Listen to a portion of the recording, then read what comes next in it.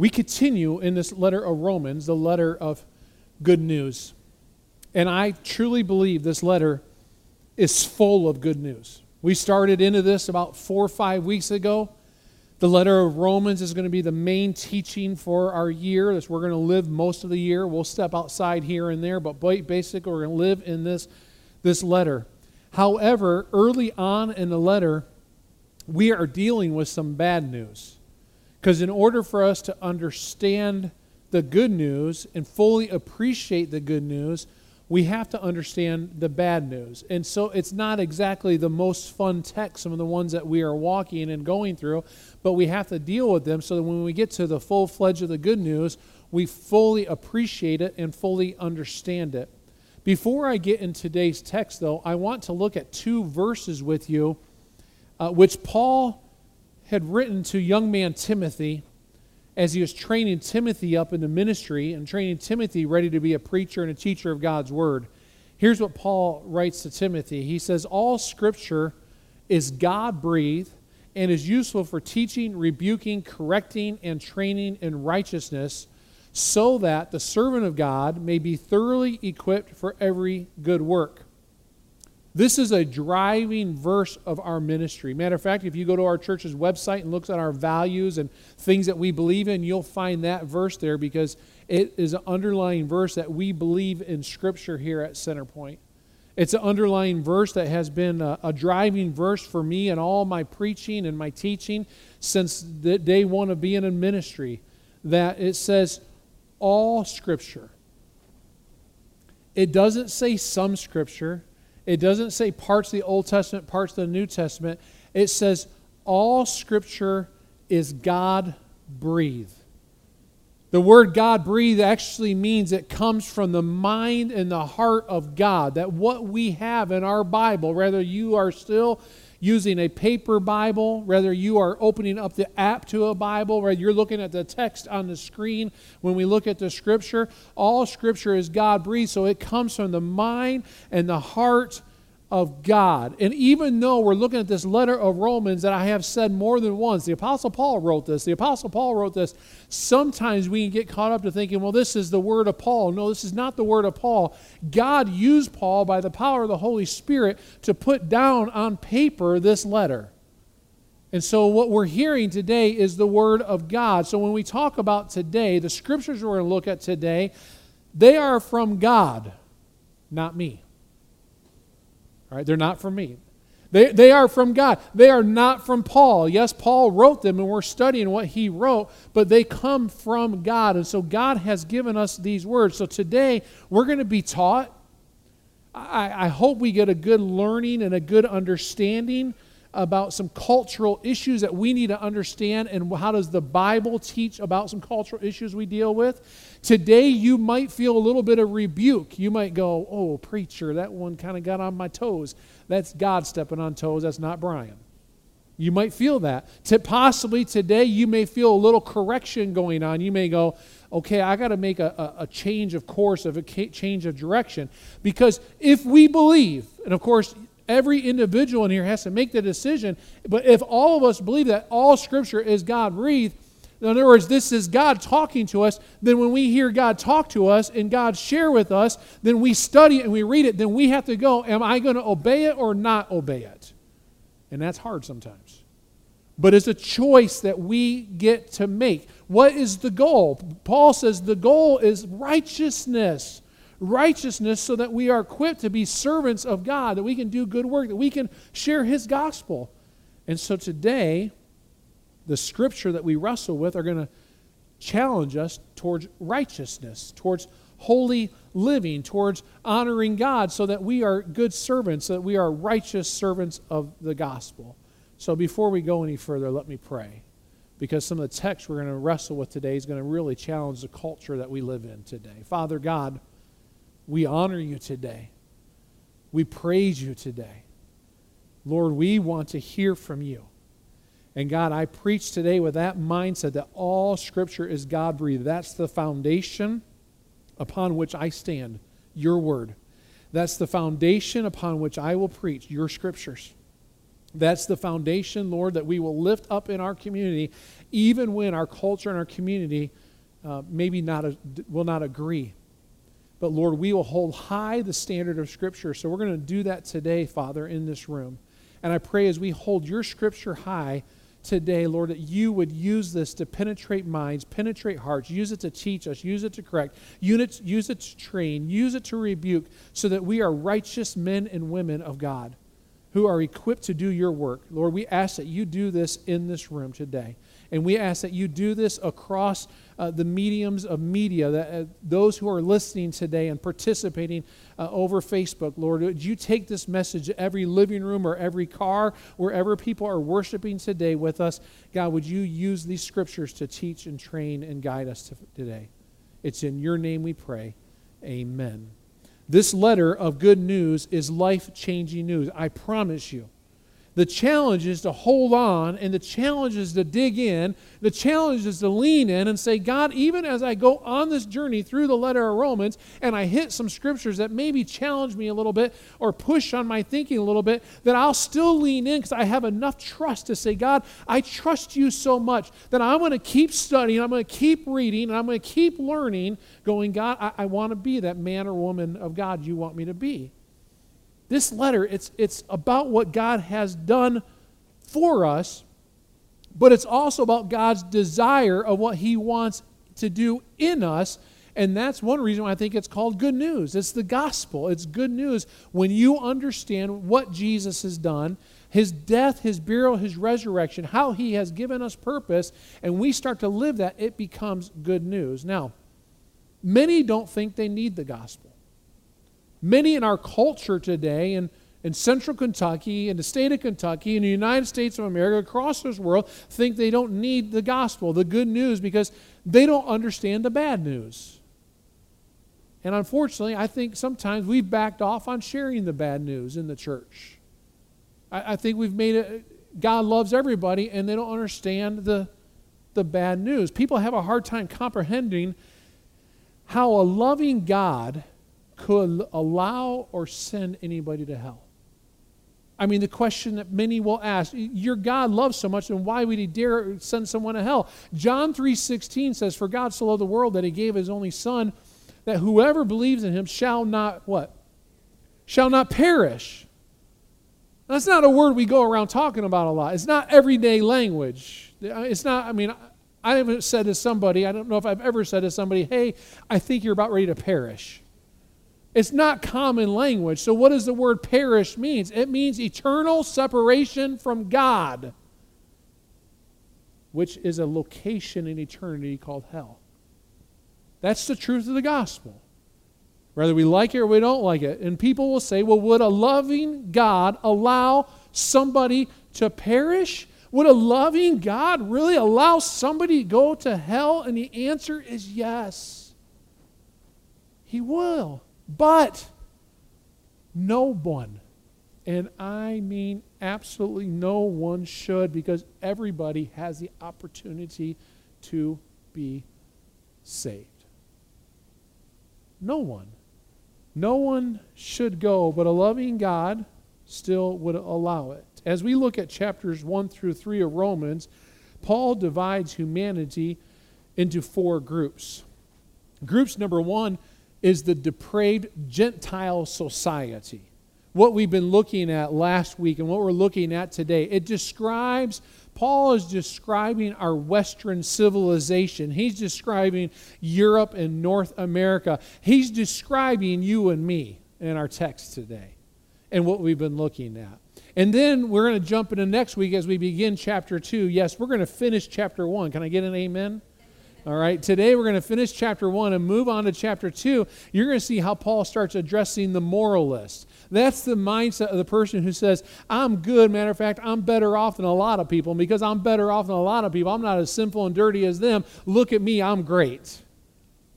Now, I wouldn't think nobody in this room ever thinks like that.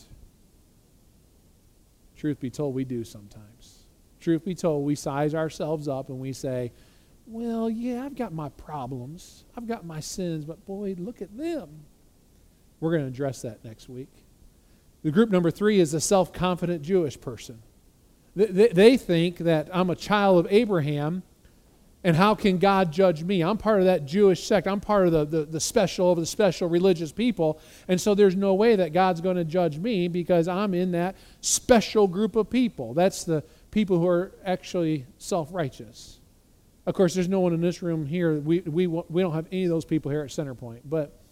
And then Paul goes on in the fourth group as if he hasn't already covered us, and he talks about the entire human race, another group of people. So he's like, listen, let me talk about the Gentile culture. Let me talk about the moralist culture. Let me talk about the spiritually elite culture. And he says all of us kind of fall in that, but just to make sure he covers all his bases, he wraps it up and says, everybody in the human race, every single one of us are sinful.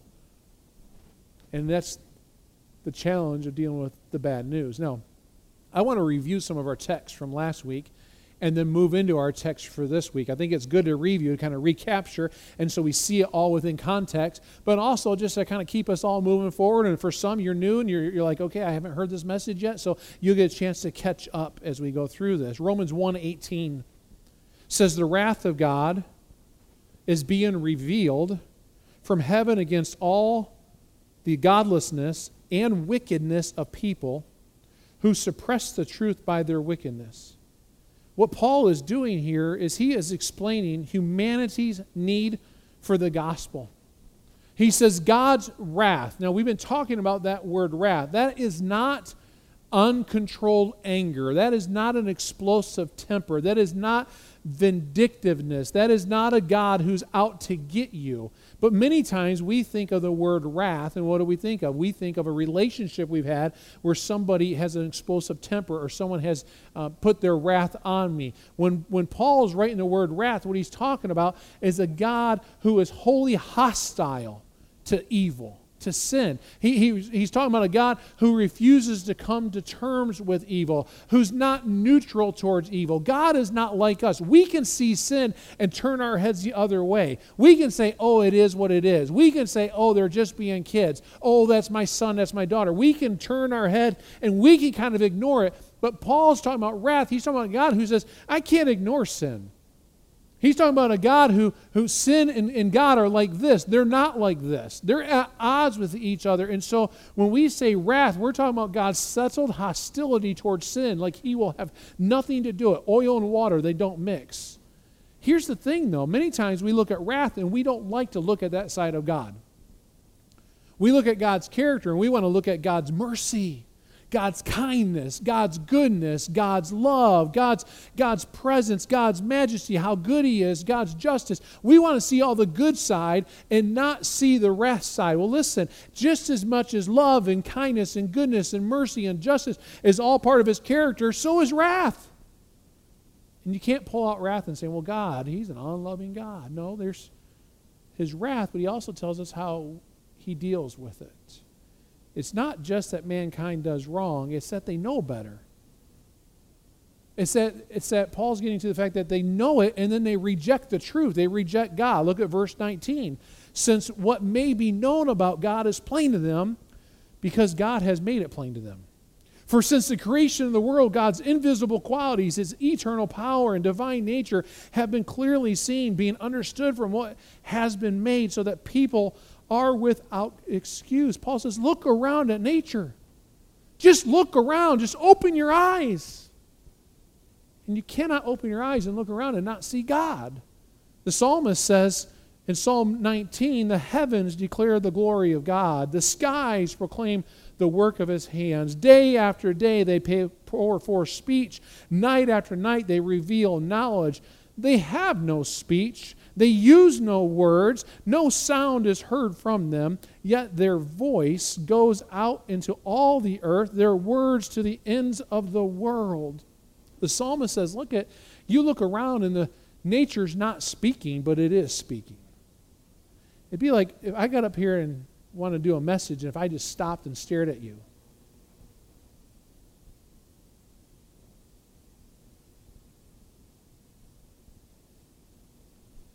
After a while, it gets a little weird, doesn't it? After a while, you're like, please say something. Because I got to use my words to explain what I'm trying to tell you. I've got to open my mouth, just as any teacher would do. But the psalmist says, the sun just looks and says, there's a creator.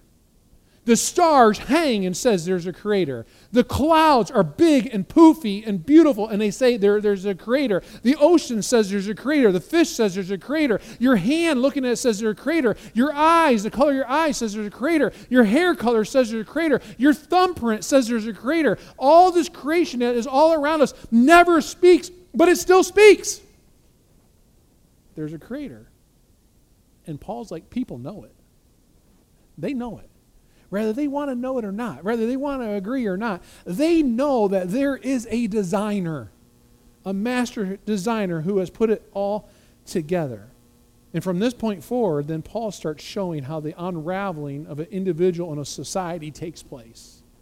He talks about how ingratitude leads to repression, revealing from last week. Verse 21, for although they knew God, they neither glorified him as God, nor gave thanks to him. But their thinking became futile, and their foolish hearts were darkened. Neither glorified him as God, nor gave thanks to him. That's an attitude of ingratitude. That's an attitude that doesn't honor God. They don't honor him. They don't thank him. They don't go around, thank you, Lord, for the food I have on my table, Lord. Thank you for the sun. Thank you for the rain. They're not thankful. There's a big difference between saying, I believe there is a God, and honoring God in their life. Some may say, oh yeah, I can see that there's a God. I can see there's a creator. I can see there's a designer. But when you honor God with your life, you say, I submit my life to him. When you honor him, he has first place. When you honor him, he calls the shots. When you honor God with your life, he has the steering wheel of life. He's kind of driving. He's in charge. For the Christian, the focus is, God, you're first, and I follow you. Remember our sermon series from January? Putting God first. And that's what Paul's getting to here. He's like, listen, because of ingratitude, it leads to an attitude of repression, and repression then leads to darkness. When we repress the word of God, he says, but their thinking became futile, and their foolish hearts were darkened. Because they're repressing God's truth. They're repressing, there is no God. I'm not sure God's word is real. I can't trust God's word. I won't follow God's word. I won't believe in God's word. They repress that. It says their thinking became futile. Now there's another word that we probably don't just throw around. I can't tell you lately when I've just used that word futile in a sentence. As a matter of fact, I don't know if I ever have besides reading it for a sermon.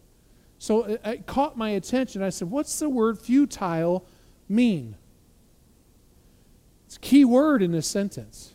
It's a key word in this verse. It means pointless or serving no purpose. Stop and think about that for a moment. But their thinking became pointless or serving no purpose, and their foolish hearts were darkened. So when we live without purpose, when we live a life that is pointless, what do? We try to fulfill ourselves with something of purpose. We try to fulfill ourselves of something of meaning, and many times then what do? We run towards darkness. See, when we live a life of no purpose, then darkness looks good. Christianity teaches that we were created for a purpose. Love the Lord your God with all your heart, all your mind, all your soul, and all your strength, and love your neighbor as yourself.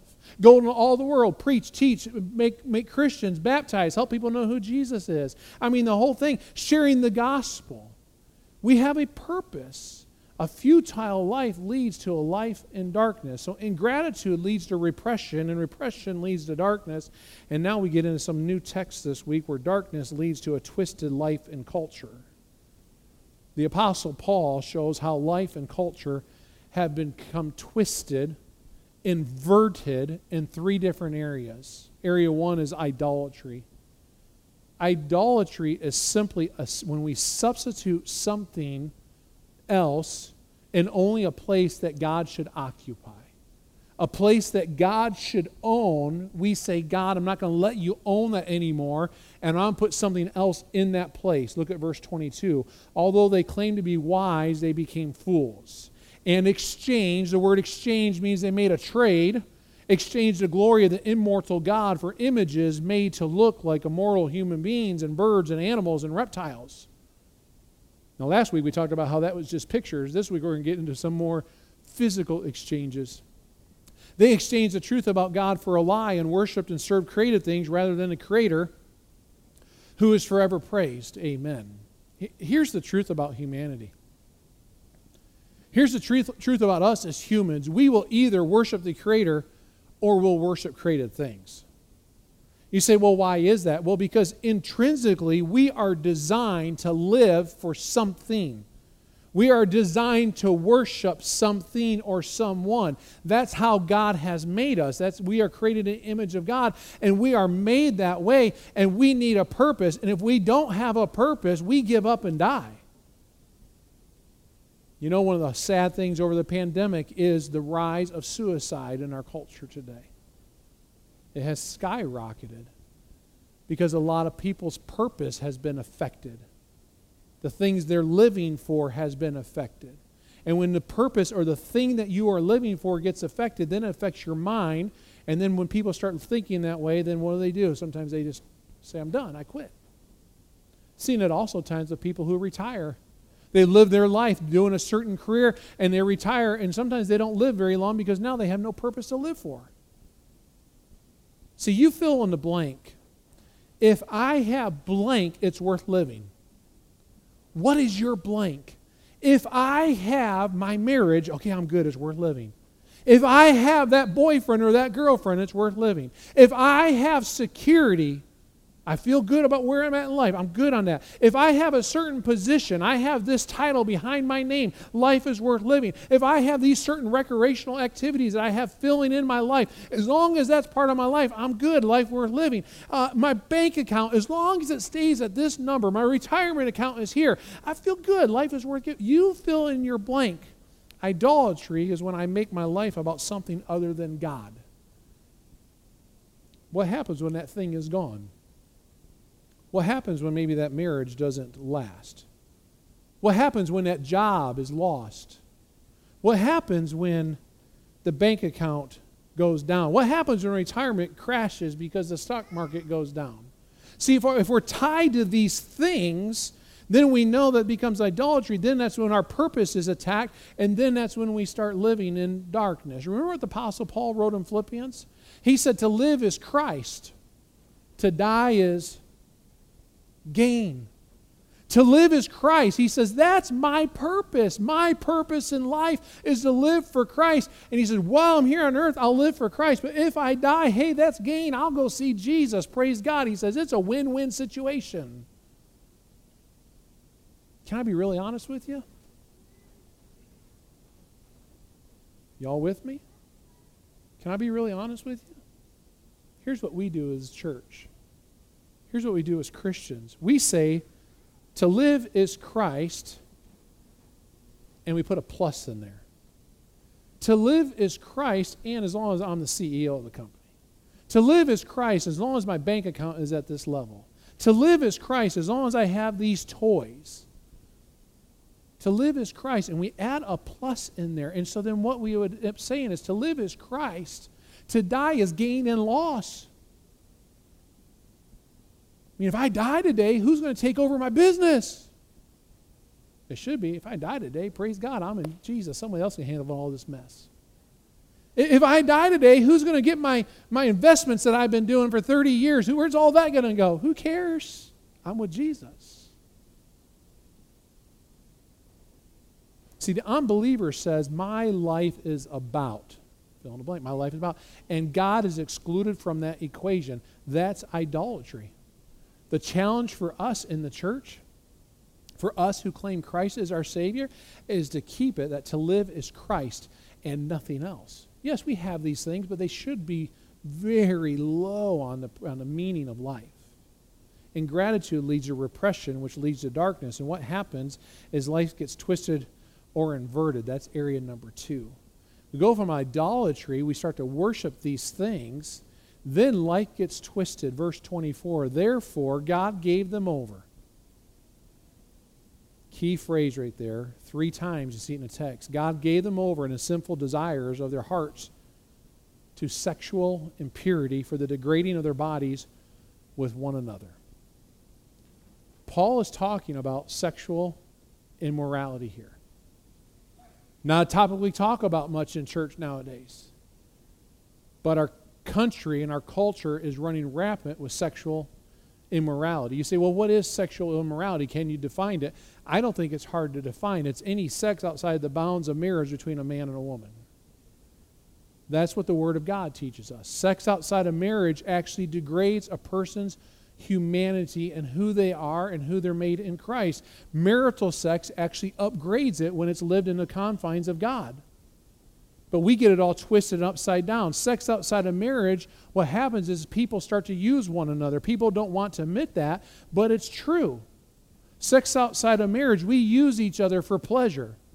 We use each other maybe to fulfill a lustful desire. We use each other to fulfill a fantasy. We use each other for security. We use each other for getting him or her to stay with me. Maybe if I give myself sexually, then they won't let go of me and I'll still have them in my life. It's a use relationship. It's been said that girls give sex to get love while men give love to get sex.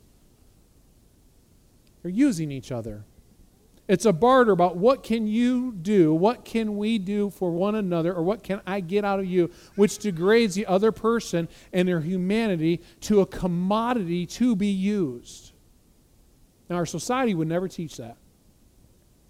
Matter of fact, if this went viral on Facebook, I'd get blasted, you know. That preacher's crazy and out of his head, he'd say something like that. Marriage, though, on the other hand, upgrades humanity. Sexual relationships in marriage is based on the desire for the other person's wholeness, for the other person's fulfillment, for joy, for serving the other person, and security, blessing, when it's in the confines of a godly marriage. And I put that on because I know some marriages are not that way. Because you want to do good for them and they want to do good for you. Sex inside of marriage, it exalts and it lifts up your mate appropriately within God's design for marriage. And Paul's like, listen, sexual morality is running rampant in the culture at that time. Things haven't changed much, have they? See, Paul addresses the area of sexual immorality to show how things are inverted or twisted in our culture. So what is sexual immorality? Well, sexual immorality, let's just dive in a little bit deeper. That is the relationship between teenagers where they think, oh, we're just having fun. Maybe sneaking off, getting away from mom or dad. That is a relationship of man and woman who move in together and say, well, you know, we gotta try this thing out first and see if it's going to work. See if, you know, we're going to be able to fit together and everything. And so let's experiment with that first. Sexual immorality is anything outside the bounds of marriage. That little fling with the person that you work with, no, that's sexual immorality. And God has a much greater plan and purpose. But Paul takes this a step further in verse 26. Paul says, because of this, God gave them over. Hear that phrase again. To their shameful lust. Even their women exchanged natural sexual relations for unnatural ones. In the same way, the men also abandoned natural relations with women and were inflamed with lust for one another. Men committed shameful acts with other men and received in themselves the due penalty for their error. Paul's describing our culture today. And he's describing the culture of the time then. Now, many will say this is Paul's teaching about why homosexuality is not God's plan, and they'll use this text as a key passage in that. And I believe this is one of several texts that speak to this area of sexuality within our culture, but I think there is something much greater going on within the whole of this text that's much bigger that God wants us to see. God wants us to understand that life gets twisted. That life is supposed to be this way, and we tend to twist it, and we tend to invert it and turn it upside down when we live in darkness. The example Paul uses is sexual in nature, women with women and men with men. You see that in verse 26, but it's not the only illustration, but it's a very visible illustration of the principle of the inversion of life. They would have been very clear at that. Do you know the Roman emperors for 14 out of 15 Roman emperors in a row were homosexuals and lived in homosexual marriages?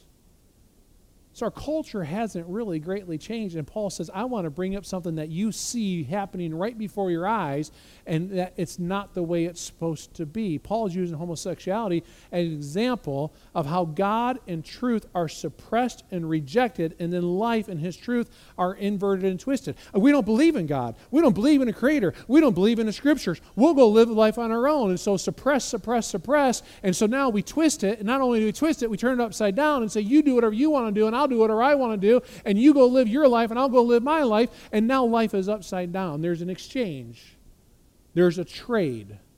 Verse 25, exchange truth for a lie. Verse 26, exchange natural function. How things naturally were planned by God and made it unnatural. In Genesis, God created man and woman. Later in Genesis, in the very first marriage, the man is to leave mom and dad, and the woman is to leave mom and dad, and the two cleave, come together in the first marriage. Men and women, you leave and you cleave. That was God's plan for marriage, but through society, it's been twisted and turned upside down. The truth is suppressed, and now sexual sin is running rampantly out of control. Simply an illustration. Physically, of once a person rejects God, all of life gets turned upside down on its head. So you see, in a society, what starts to happen? See, as a society moves away from God, a society is just a larger picture of what's happened individually. You take individual A and they say, I don't believe in God. You take individual B, I don't believe in God, I'm going to live my life the way I want to. Individual C, God's word doesn't make sense. That's old school stuff. And you go on down the line and you have all these individuals who over the years and over the time start saying God's word is no good, and God's word, we suppress it and we don't believe it. All of a sudden you have a whole bunch of individuals who come together and make up a society, that make up a nation, who now say sin is okay. And what was once good is now bad. A society in a larger picture is a picture of individual, that what was good is now bad. What was once light is now dark, and what was once dark is now light. Because a whole bunch of individuals, as a society, starts to think like a society. It used to be certain things were good, and those things that were good are now bad. Pride used to be not a good thing, but now it's a lifestyle. Turn on your social media feed for a minute. All this kind of pride. Look at me, look what I got, look what I did, look at that, blah, blah, blah. It's all pride. Our whole society has inverted its values, which leads us to a third area of darkness, which is iniquity. Verse 28.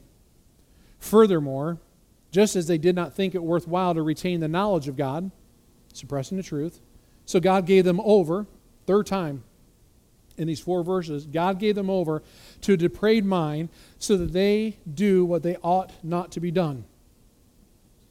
God's active wrath is most simply active by saying, okay. That's what you wanted? Go ahead.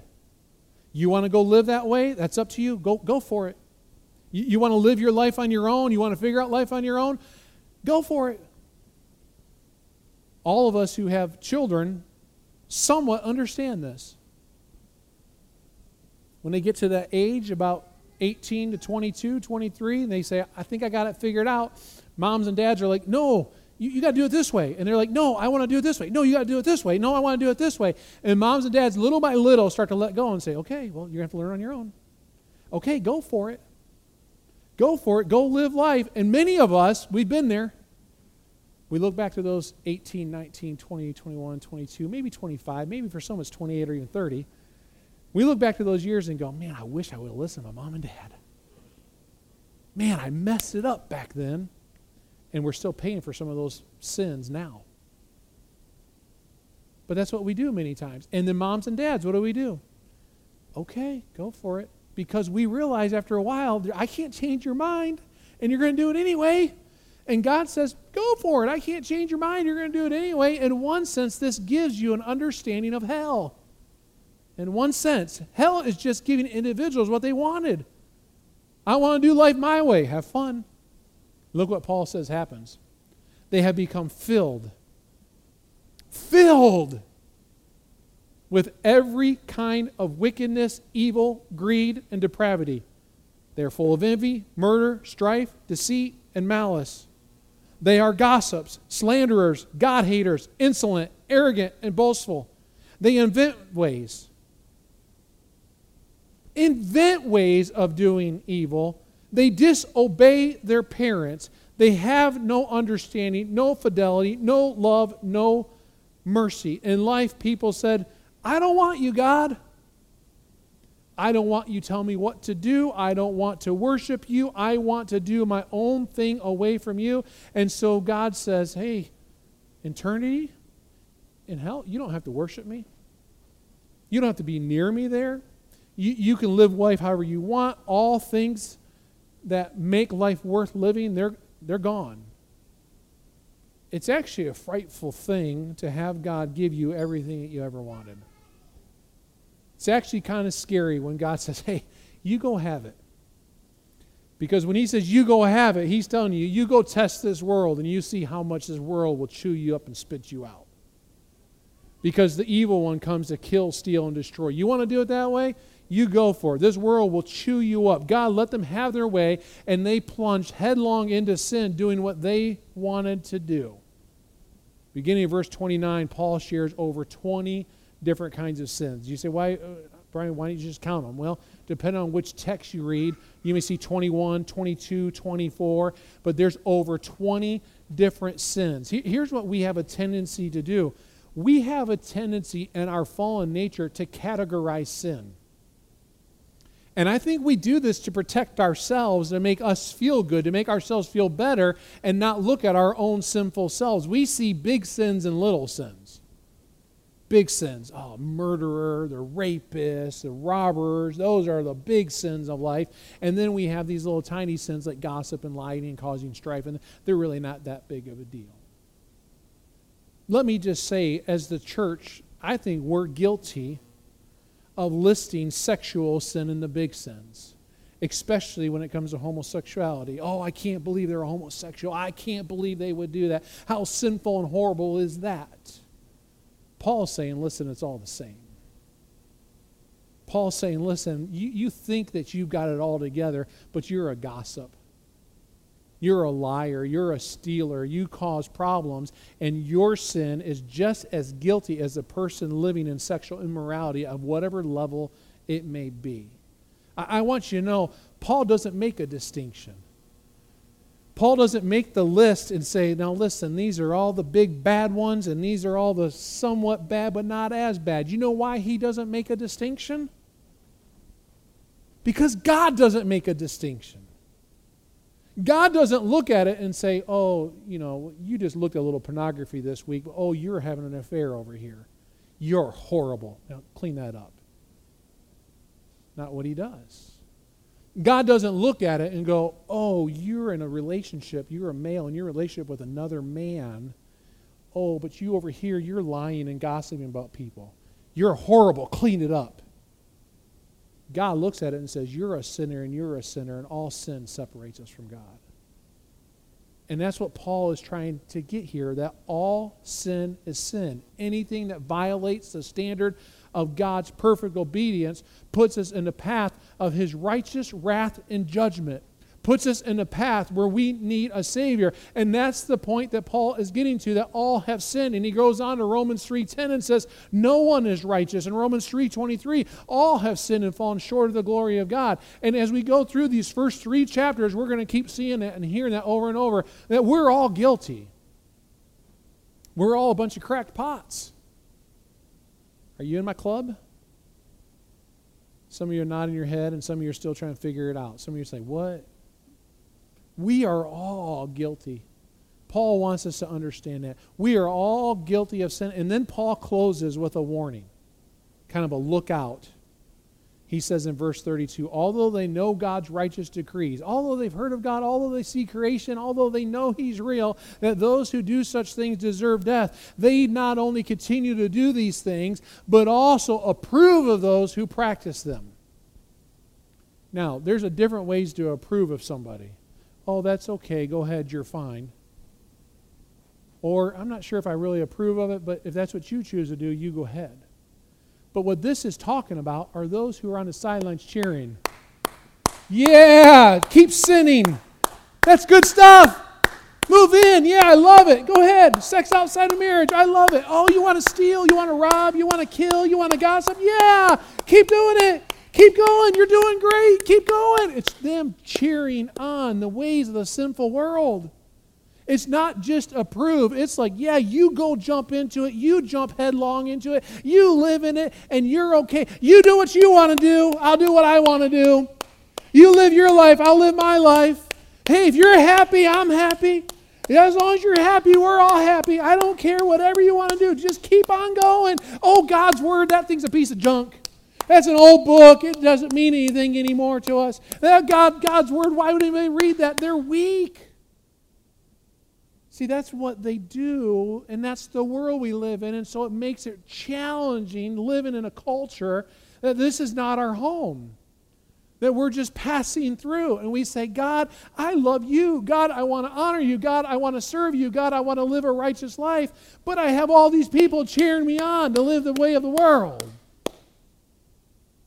They knew his decrees. They gave approval. Literally means they celebrated them and cheered them on to live in their suppressed truth ways.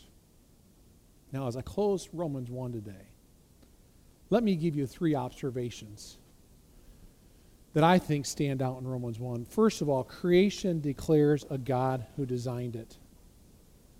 When you see a river, you should say, look at God's handiwork. You see your fingerprint, man, look at God made that. You think about the color of your eyes. Look at the eye color that we all have in this room. Man, look what God made. You look at the different heights and the different weights and the different skin colors and different hair colors in this room, or when you go to the mall, you say, man, look at what God made. You see the stars in the sky. Look at what God made. You see the sun in the sky. Look what God made. You feel the rain that hits your head. Look what God made. You see all that and you say, man, God is such a great designer. And we should welcome him into our life through his design. Second observation is we see God's wrath today. How do we see it today? The day we live in is a depiction of God's wrath. The sin that runs rampant, that every time you turn on a television, you turn on a movie, you go to your social media, it's all around us. And if you just say, God, show me sin, you will see it. And it's a depiction when God says, you want to live life your way? Go for it. We live in a culture that is more and more sinful. Thirdly, choose God now. The decision to serve God and choose God happens now, which determines our destiny, which determines our eternity. Let me close with this one verse of good news, is that God provides a way to take care of our sin problem. We're going to get more into this. Romans 6:23 says, for the wages of sin is death, eternal separation from God. But, and that's a huge, ginormous but. They're laughing in the background back there. The gift of God is eternal life in Christ Jesus our Lord. Absolutely. That's why we sing hallelujah. That's why we praise his name. The wages of sin is, if I accept the sin and if I live in the sin and I say, God, I don't need you. God, I suppress the truth. God, I'll handle my own sin. Then death is going to happen, an eternal separation from God. But the gift of God is that Jesus died on a cross and we can have eternal life and our sin is done away with. Come this time of communion, and every week we think about the cross. Every week we pick up these emblems, and they remind us this is not just us having a little snack in church. It's not just getting a little cracker and a little bit of juice. It is a reminder that for the wages of sin is death, but because I believe in Jesus, my sin is wiped out. Praise God. I'm going to keep striving and growing with his help. I'm going to keep trusting in his help. But the gift of God is eternal life in Christ Jesus our Lord. Let's pray. Father God,